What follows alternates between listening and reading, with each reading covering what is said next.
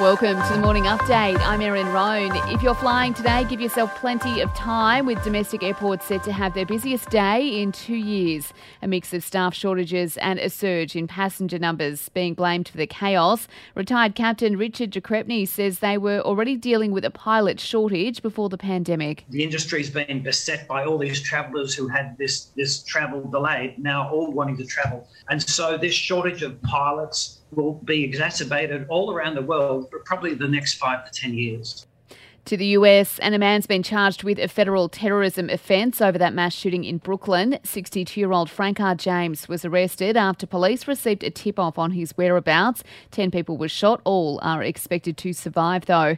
NYPD Commissioner Keechant Sewell says they were determined to make a quick arrest. We used every resource at our disposal to gather and process significant evidence that directly links Mr. James to the shooting. We were able to shrink his world quickly. There was nowhere left for him to run. The Ukrainian president has again appealed to the West for more weapons to push back against the Russian invasion of his country. In an online address overnight, Volodymyr Zelensky said the war will become an endless bloodbath without more military aid. It must be done now. We need heavy artillery, armed vehicles, air defense systems and combat aircraft. Anything to repel Russian forces and stop their war crimes. Day 4 on the campaign trail will see the Prime Minister Scott Morrison head to Tasmania. He will meet with forestry workers as he prepares to pledge $200 million to improve wood processing technology and increase skilled jobs. Labor's Anthony Albanese will spend his day in New South Wales focusing on marginal seats.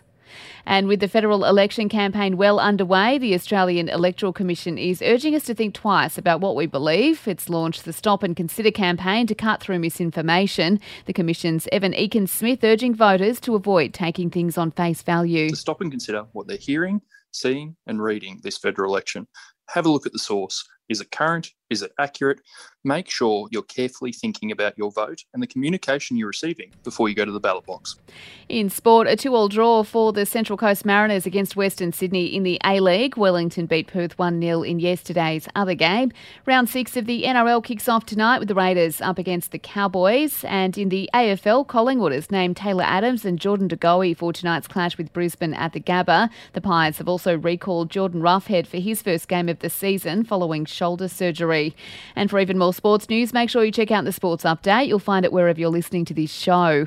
In entertainment news, and it looks like Kanye is having second thoughts about moving in next to ex Kim Kardashian. The rapper bought the place in Hidden Hills in December, wanting to be closer to his kids. He has since turned his attention to renovating a multi-million-dollar mansion in Malibu.